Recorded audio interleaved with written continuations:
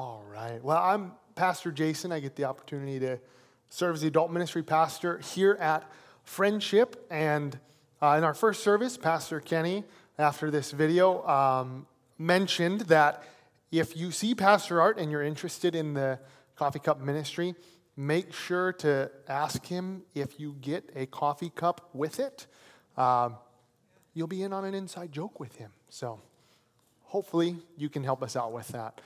So ask Pastor Art if you can get a coffee cup. Or more seriously, if you want to be involved with the ministry. I guess that's what we should be talking about, is being involved with the ministry. So you can reach out to Pastor Art about that. But he's done a great job with caring for those in our congregation and now building a team that will help to continue to care for needs, physical needs and emotional needs as they come up. And so we'd love to have you serve in that way if the Lord is calling you to that. We got something really exciting happening here. That's this.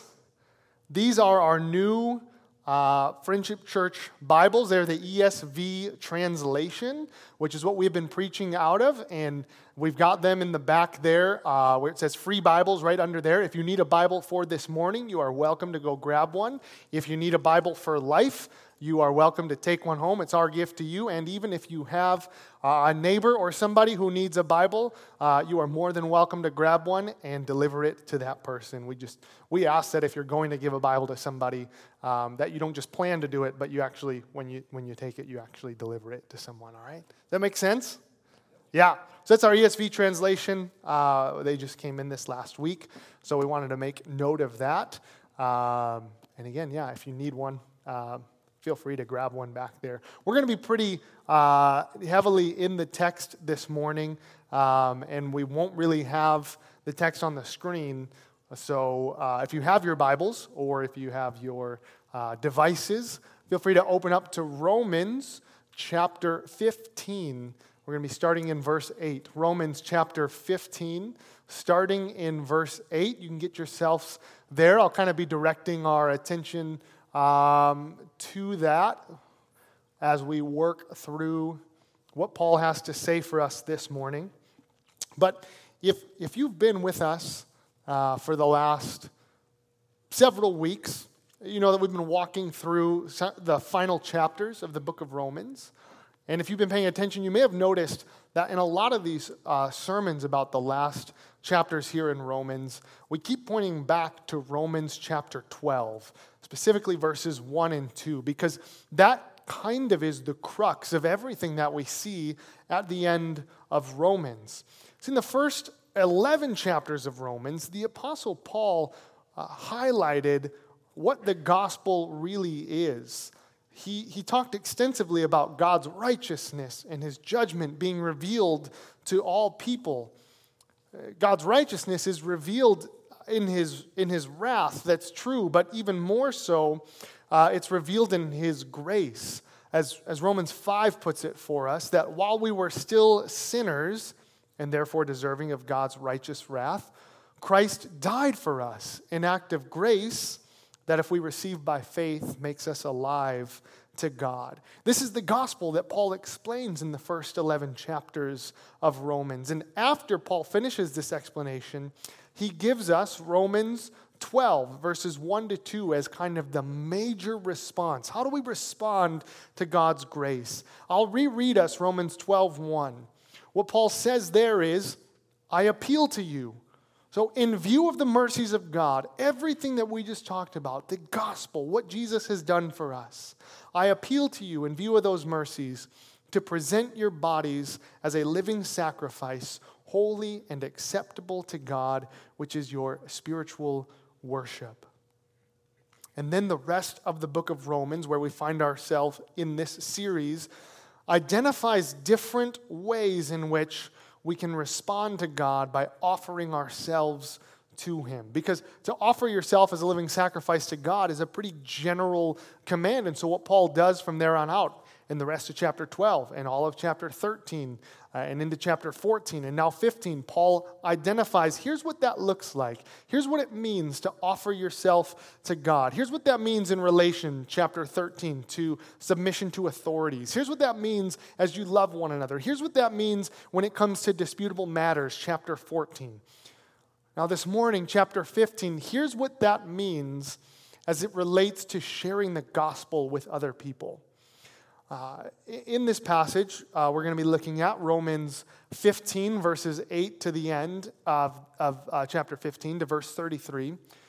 We're going to see Paul talking about his work of sharing the gospel, his ministry of sharing the good news of Jesus Christ with other people. And what's going to become apparent is that those transformed by the gospel keep the gospel central as we preach the gospel.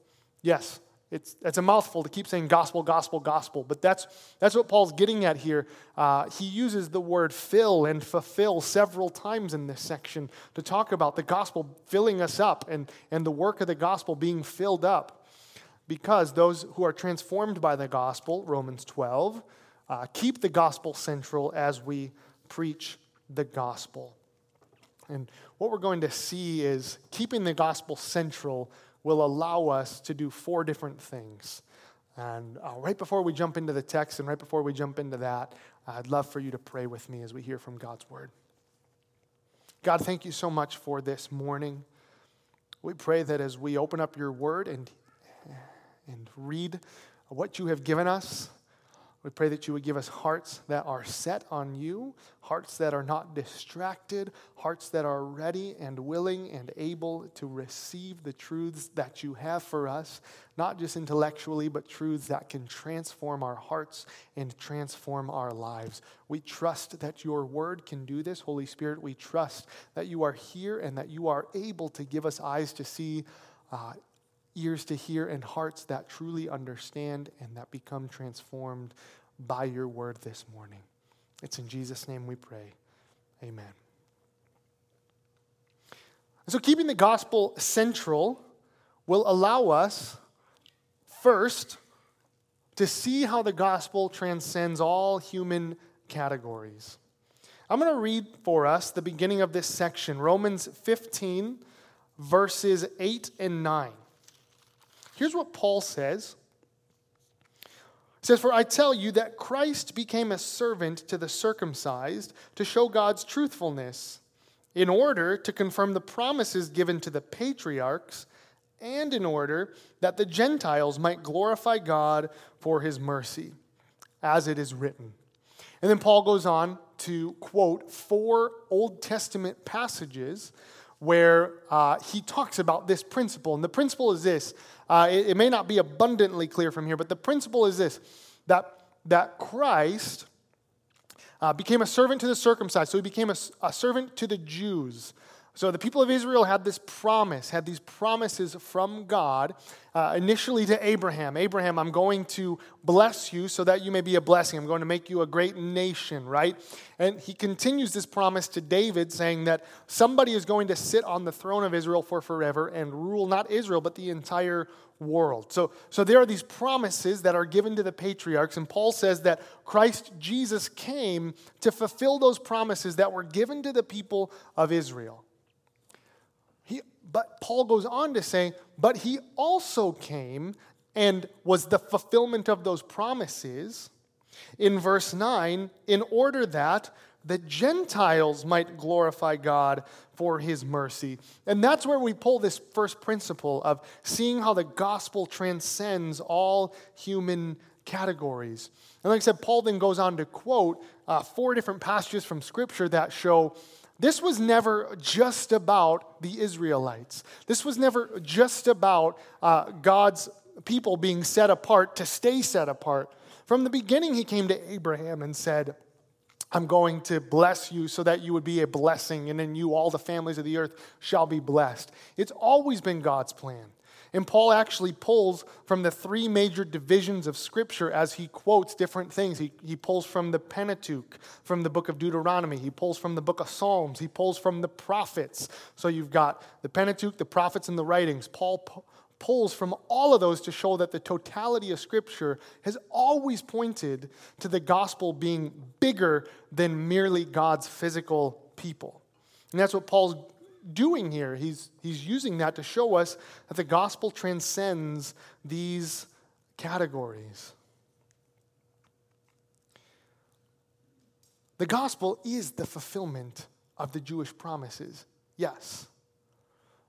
But Paul demonstrates, again, that it is so that the patriarchs can receive the promises that God made, so the truthfulness of God is put on display, and God's mercy, how great God's mercy is, can be expanded beyond just his people to the entire world, and God would be glorified for that mercy. Keeping the gospel central allows us to see how the gospel, how God's plan has always transcended human categories. For the Jews at this time, and we saw this if you were here in chapter 14. The temptation would be to take particular issues and say, well, what about observing certain Jewish holy days? Or what about observing, how strict do we need to be in observing the Jewish purity laws and meat that's been sacrificed to idols? What do we do with that? And Paul is still kind of answering that question by saying, keep the gospel central. Don't make those things the central point. See, there were conservative Jews in this time that were angry with Paul. And some of them even wanted to kill Paul because he was preaching this message that said, you can receive the Jewish Messiah without becoming Jewish. You didn't need some of the distinctively Jewish things to become a part of the people of God, and that was just heresy to some people. Even some conservative Jewish Christians, those who were claiming the Lord Jesus and had very strong Jewish ties, they were still elevating the distinctively Jewish nature of it, almost to the point where that was more important than the grace of God. Almost to the point where that was more important than the work that Christ has done. And what Paul is saying is, no, we got to keep the gospel central because that allows us to transcend these categories and not become scandalized when other converts who don't look like us and don't think like us and don't act like us claim the name of Jesus and follow him and receive his grace. If we don't keep the gospel central, we're elevating something else to that place of the gospel. And when we do that, we start to put guidelines on people that don't exist. We start to put a litmus test out there that says, yeah, you need God's grace, but you also need to look Jewish. Yeah, you need God's grace, but you also need to look the way that we think you need to look. Because in our day and age, we don't really face this issue of Jew and Gentile division as much. Nowhere near as much as they faced it back then. But for us, it may be easy for us to implicitly think, well, a Christian should look like this, or a Christian should vote this way, or a Christian should definitely never do this, or definitely never do that. And we start to apply a standard on others that doesn't keep the gospel central, but it's actually elevating the standard that we want to apply. But Paul's already said the gospel is the power of God to salvation for all who believe. And he said it all the way in chapter 1, first to the Jew and then to the Gentile, to everybody. It transcends any human distinctions that we make because the gospel itself is what saves. The gospel itself is what defines, not any other distinction that we may want to make. The gospel is for all. People of all backgrounds, people of all political views. It's for the adulterer and the stand-up husband or father. It's for the drunkard and the teetotaler. It's for the felon and the law-abiding citizen.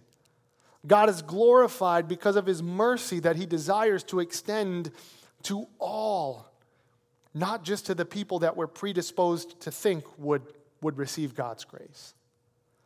I don't know about you, but it's easy to get into that type of thinking.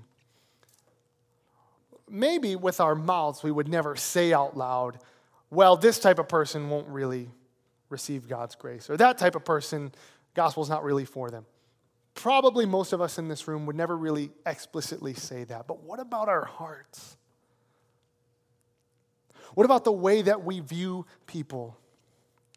What about that really difficult individual who might be antagonistic to your faith? What about that political group of people that we care more about their demise than we do about their salvation?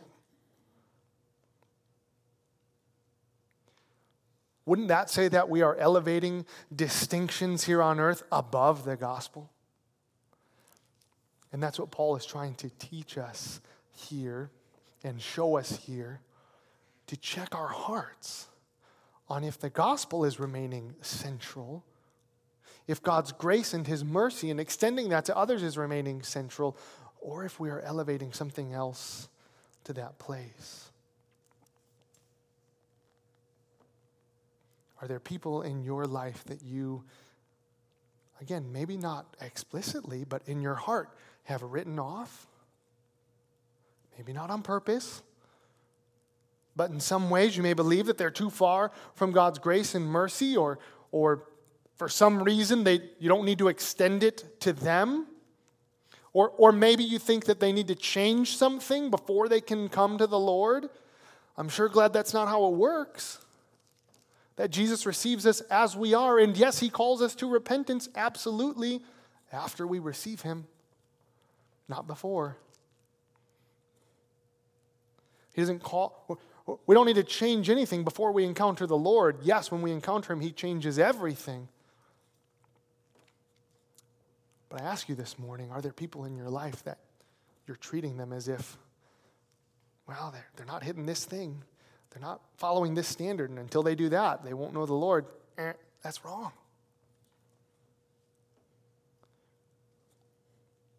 The gospel transcends all human categories and distinctions, and keeping the gospel central in our hearts and in our lives allows us to see that and genuinely live that. Keeping the gospel central also allows us to preach the gospel to fellow believers. It allows us to encourage one another and to build up the church. And we see this in verses 14 to 16. Romans 15, starting in verse 14. Paul says to the Roman believers, I myself am satisfied about you, my brothers, that you yourselves are full of goodness, filled with all knowledge, and able to instruct one another. Paul tells them there, because you're full of goodness, because the gospel is remaining central for you, you're able to instruct one another. Because he's confident of their faith. He's confident that the Holy Spirit is alive in their midst. Paul is almost saying, like, you don't need me. This is one of Paul's longest letters that he's written. And he's saying, well, you guys can instruct one another. I'm confident that you're able to do it. At the risk of giving up any job security that I have, church, you don't need me. Okay? And I'll speak for Pastor Kenny. I don't even know if he's in the room this time, so even better. You don't need him. Okay? Amen.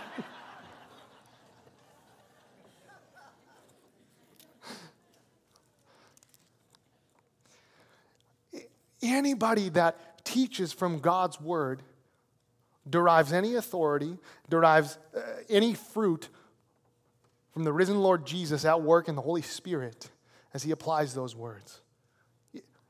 We are all vessels that the Lord can choose to use. That's what Paul is saying. He's saying the power doesn't reside in a person, in a particular charisma. The power resides in the gospel. It is the power of salvation to all who believe. The gospel, not an individual. The gospel itself, the Holy Spirit who empowers. And that's what Paul is saying here, that when we keep that message central, that it's not about us, it's about what Christ has done, that enables each and every one of us to preach the gospel to each other and encourage one another. Now, it allows us to instruct each other, and it's true in a lot of different ways that we can instruct one another. But I want to point out two ways that this is particularly true, that keeping the gospel central allows us to instruct one another. The first way is this: simply, if we are keeping the gospel central in our lives, if it is the thing that defines who we are and what we do, if we are allowing the work of Jesus Christ to transform our minds and transform our hearts and transform our actions, then that equips us and enables us to share with one another what God is doing in our lives. And that in itself instructs one another on God's grace and on what the gospel does. In Ephesians, Paul writes about the manifold wisdom of God being put on display within the church. And what he's getting at is almost saying that each and every person in this room who has received Jesus Christ has a unique story of grace, a unique way that God's grace took shape and form in your life. And that's different from mine, that's different from yours. And so when we share about how God's grace is transforming our lives and transforming our hearts, we are instructing one another. We are broadening each other's view of how the gospel works and what it means and what it transforms us from and the type of thinking that we used to have and how that has been replaced with gospel thinking, the type of actions that we used to have and how that's been replaced with gospel actions. We're able to instruct one another on God's grace. It deepens our understanding of what God does and what His grace means, and it encourages us. We talk about lake baptisms. That's a place where we will be instructed and encouraged on God's grace when people share their testimonies of what God has done to bring transformation in their life. It's a new story every single time. And so if you are considering being baptized, we would love to have you there, and we would love for you to instruct us on God's grace and how He has worked out in your life. Keeping the gospel central in our lives and letting it permeate all that we do allows us to encourage one another with what God is doing in our lives. It allows us to instruct one another. It allows us to instruct one another in another way as well. Because in order to instruct one another, the people that are being instructed need to be able to receive that instruction. We live in a culture where you need to know everything. Would people agree with that? Does anyone ever feel that pressure, or is that just me? Maybe it's just me because I want to be a know-it-all. We live in this culture where you need to know certain things. You need to know what's going on in the world around you. You need to know certain facts. You need to know, you need to go do your own research about everything. We live in a culture where, because of the amount of information that we have access to and the way that we can access it, there is a pressure to not let other people know that you don't know something. There's a pressure to try to be read up on everything. I saw this woman who was in seminary at this Dutch Reformed seminary, and she would do this, I guess you could call it maniacal thing, with some of her friends that were guys at this seminary. She would make up these like Dutch sounding names that weren't real. And then she would text a guy fellow brother in seminary and say, "Oh, have you heard of Zinzin van Dorfenvol's view on, the Trinity? What do you think about it?" And they'd respond like, "I haven't read much of him, but from what I've read, it doesn't surprise me that he's going that way." Huh. Yeah. And so she'd just keep doing this, and she had endless amounts of people that would respond to her pretending that they knew these people. Because we have this pressure to know it all. To be ignorant of something in our culture is a no-no. But when we keep the gospel central, one of the major parts of the gospel is that God has revealed His grace to us, His righteousness, His justice, His judgment, His mercy, His holiness. He has revealed these things to us, and we will spend our entire lives uncovering those truths. And so keeping the gospel central allows us the humility to say and acknowledge, yeah, that's new to me. I didn't know that. Thanks for sharing that with me. It allows the church in Rome to read chapter 14 from this epistle and say, okay, yeah, the Apostle Paul's got a point. We can't elevate meat sacrifices and have it take place of the gospel.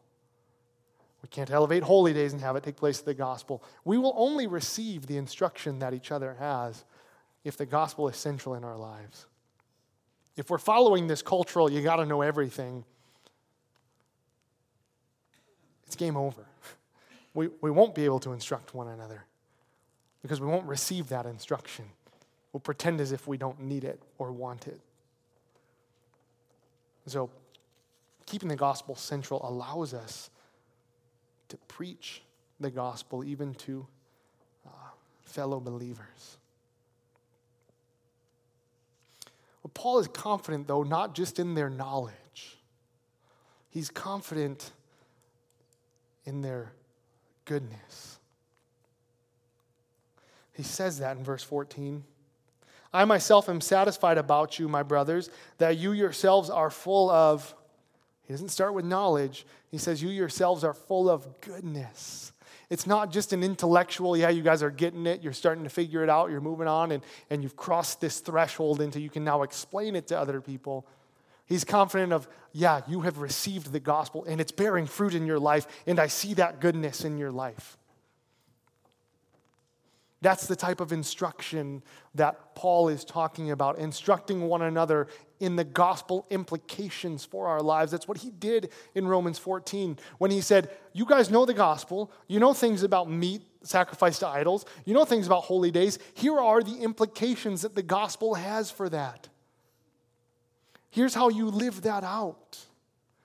I'm confident of your goodness, not just your intellect. I'm confident that the gospel is bearing fruit in your lives, that the gospel is central in your lives, and that enables you and allows you to both instruct and receive instruction in the grace of God. When we keep the gospel central and let it permeate into every aspect of our lives. Your Friendship Church has a ministry called Acts of Friendship, where we go and we help with different yard work projects or small construction projects. One of the first ones that I did, we helped with a barn that had caught on fire, and that was like a wake-up call to Minnesota. A guy from the Chicago suburbs, walking around with a 12-year-old girl driving a Bobcat with somebody up in it, like, okay, yeah, not in Kansas anymore. But on these projects, we share the gospel. And sometimes people within the church request these projects. Professing believers request these projects. And you know what? We share the gospel with them, even though they're professing believers. And I can tell you, we have never shared the gospel with somebody who was a professing believer and had them get upset with us because they already knew it.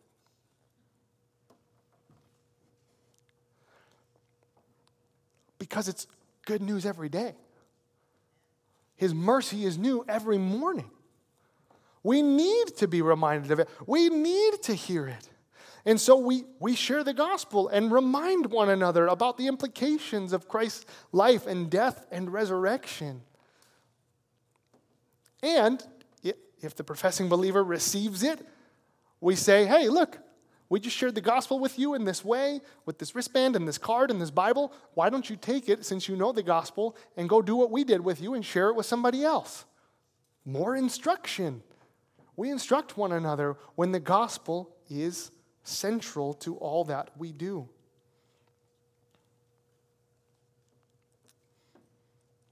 So share. Share with one another what God is doing in your life. Share about His grace at work. Share how the gospel is transforming you. Share with your family. Share with your life group. Share with our church. Again, come to the baptism, and if you haven't been baptized, share with us.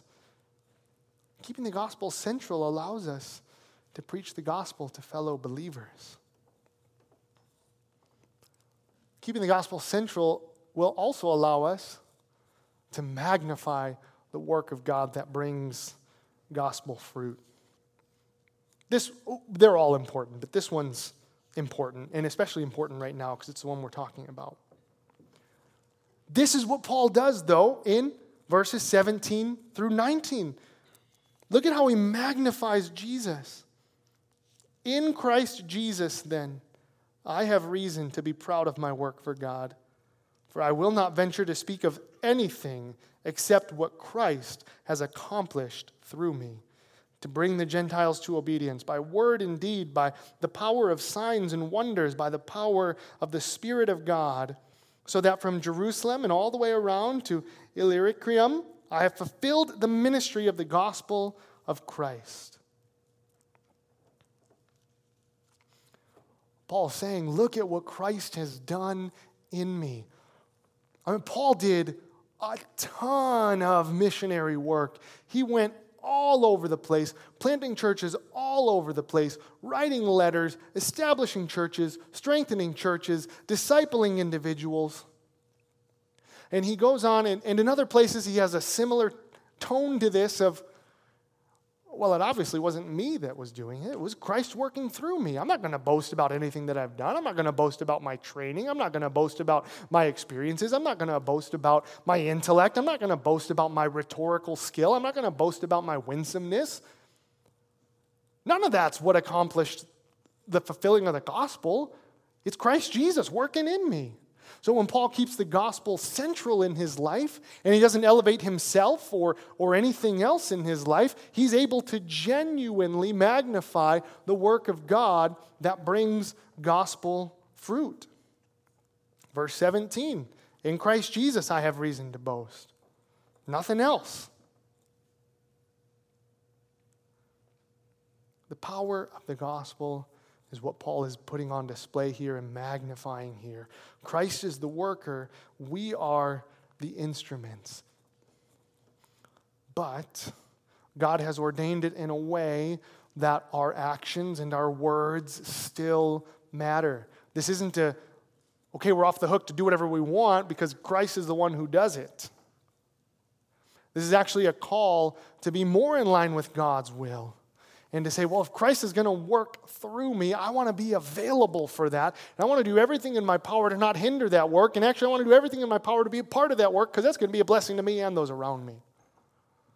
To be a part of what God is doing. I want my actions and my words to point others to Jesus so that others can see and hear Jesus accomplishing transformation within me. Keeping the gospel central allows us to magnify the work of God that brings gospel fruit. This is another one of those where it may take us more than just a passing thought to see how we're doing with this. It's really, really easy to say, to God be the glory, yeah. Those are really easy, those are small words, okay? Really easy words to say. To God be the glory. It's a totally different thing for our hearts to genuinely confess that, to genuinely believe that. I can't tell you how many times over the course of years in ministry work, I've heard people say, man, God is doing something right now in you. God is doing something here. And I've heard my lips say, yeah, to God be the glory, isn't he great? And at the same time, I've heard my heart say, wow, I'm doing pretty good. Oh man, wow, oh yeah, all that hard work is paying off. I never was counting how many times it happened, but if I were, I'm sure I would have lost count at this point. Does anybody else struggle with that? Is it just me?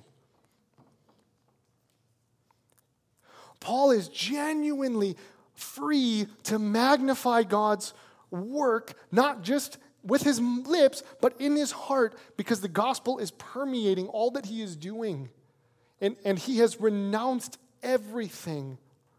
As he tells us elsewhere, he says, I consider it all rubbish, all my training, all my experience, everything that I had going for me. I consider that nothing compared to God's grace at work in me. And that's our call this morning, is to align our hearts to that. To keep the gospel so central in our hearts, to see our dependence and our need for God and his grace at every moment of our lives so much that we can genuinely say, yes, to God be the glory. He's the only one who's working. I boast in him alone, and say that with hearts that mean it. Is what Paul is calling us to this morning. Keeping the gospel central and striving to walk in that grace.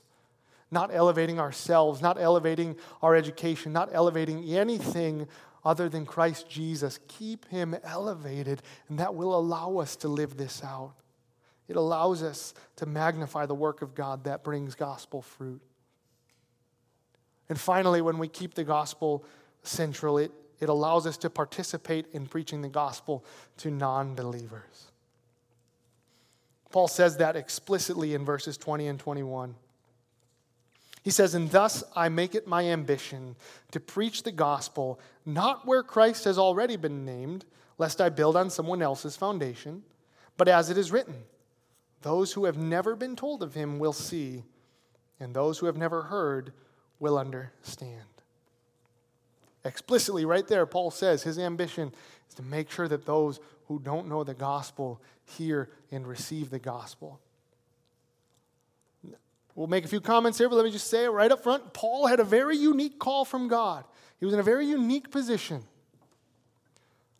He had a very clear go to the Gentiles and make sure that you start churches and make disciples of the Gentiles where they basically will become self-sufficient, and you've done the gospel work. You have planted churches among the Gentiles. And so for Paul to stick around at a church for years and years or decades was not his call. His call was not to necessarily be there to build the churches up. His call was to make sure that people were there to build those churches up. He didn't just forgo and forget about the churches that he was planting, but he had a very clear call from God to go where Christ had not been named. Most of us don't have that call.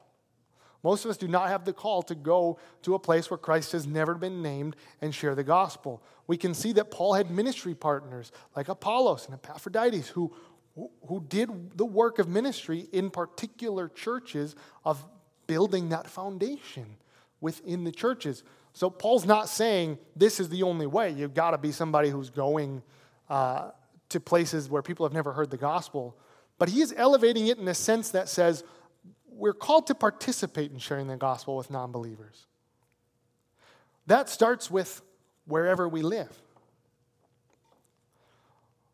So for me, in my neighborhood, in my family, in my group of friends, at work, my call is to bring the message of Jesus Christ to those individuals who have not heard it.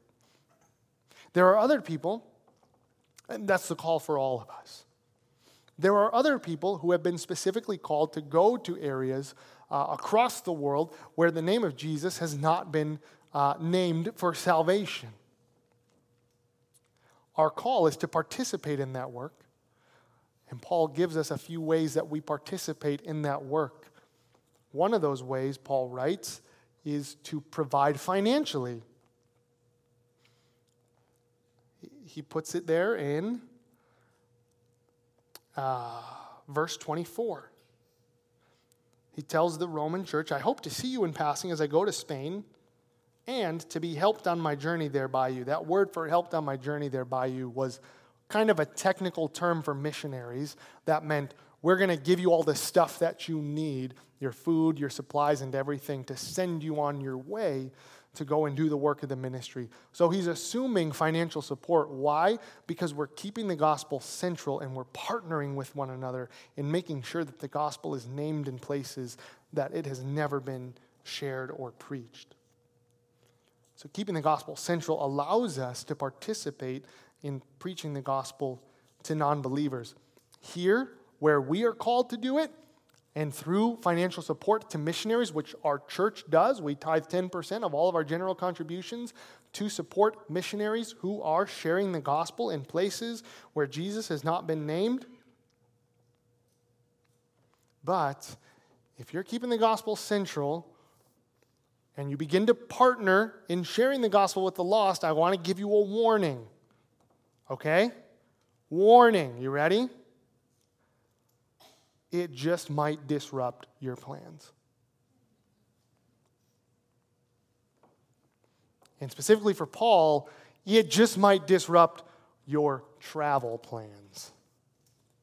Paul had longed and longed to go to Rome. Verse 22, "This is the reason why I have so often been hindered from coming to you." What's the reason that I've so often been hindered from coming to you? The gospel is central to my life, and my call to preach the gospel has been central to my life. So therefore, I've been tied up with that work. And I love you guys, but sorry, that takes precedence over seeing you. And everybody wants to go to Rome. But now, since I no longer have any room for work in these regions, and since I have longed for many years to come to you, he's got these desires. He has these plans in his life that because the gospel is central, he has laid down for the sake of doing the work that God has called him to do. When the gospel is central, we are free to do that. We are free to die to those desires, to those plans. We are free to allow God to disrupt our lives like this. I hope to see you. I love this in verse 24. I hope to see you in passing as I go to Spain. Yeah, I'm going to see you. I've been wanting to see you for a really long time. And it actually finally lines up where as I'm going to do more missionary work in Spain, I might pass by you. So I might actually get to see you. But he hasn't elevated his travel plans past his ministry. Oh, I finished the work over here, and now maybe in passing I'll get to see you and complete some work in Spain. But it works because you're on my way. Not because I'm prioritizing the visit. Because the gospel is central, and keeping it central allows us to participate in sharing the gospel with non-believers.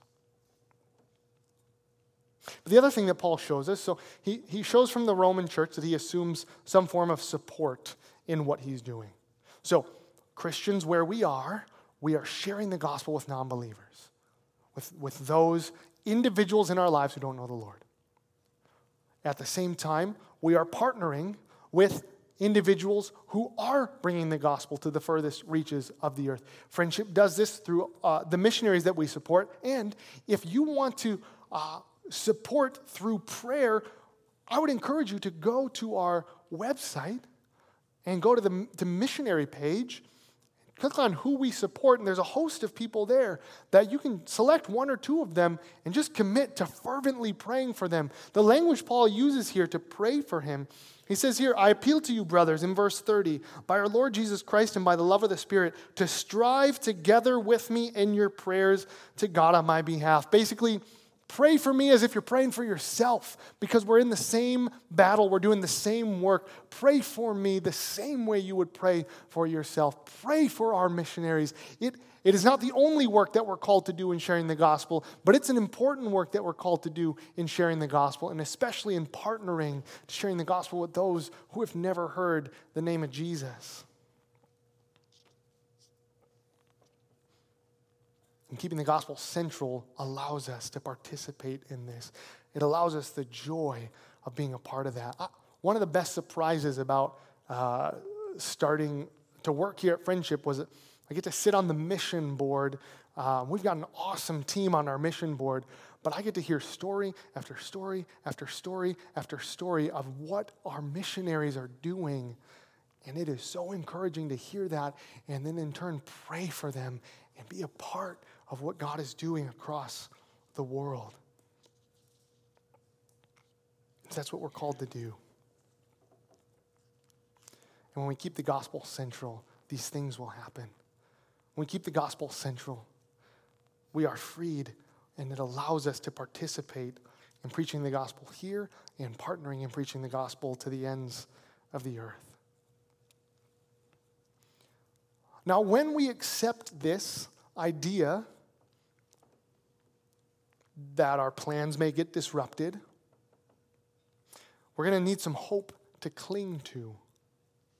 Because yes, Paul's travel plans and relational plans got disrupted, and our travel plans may not get quite as disrupted, but if we're going to be faithful in sharing the gospel with our friends or our family or our coworkers, our relationships might get disrupted.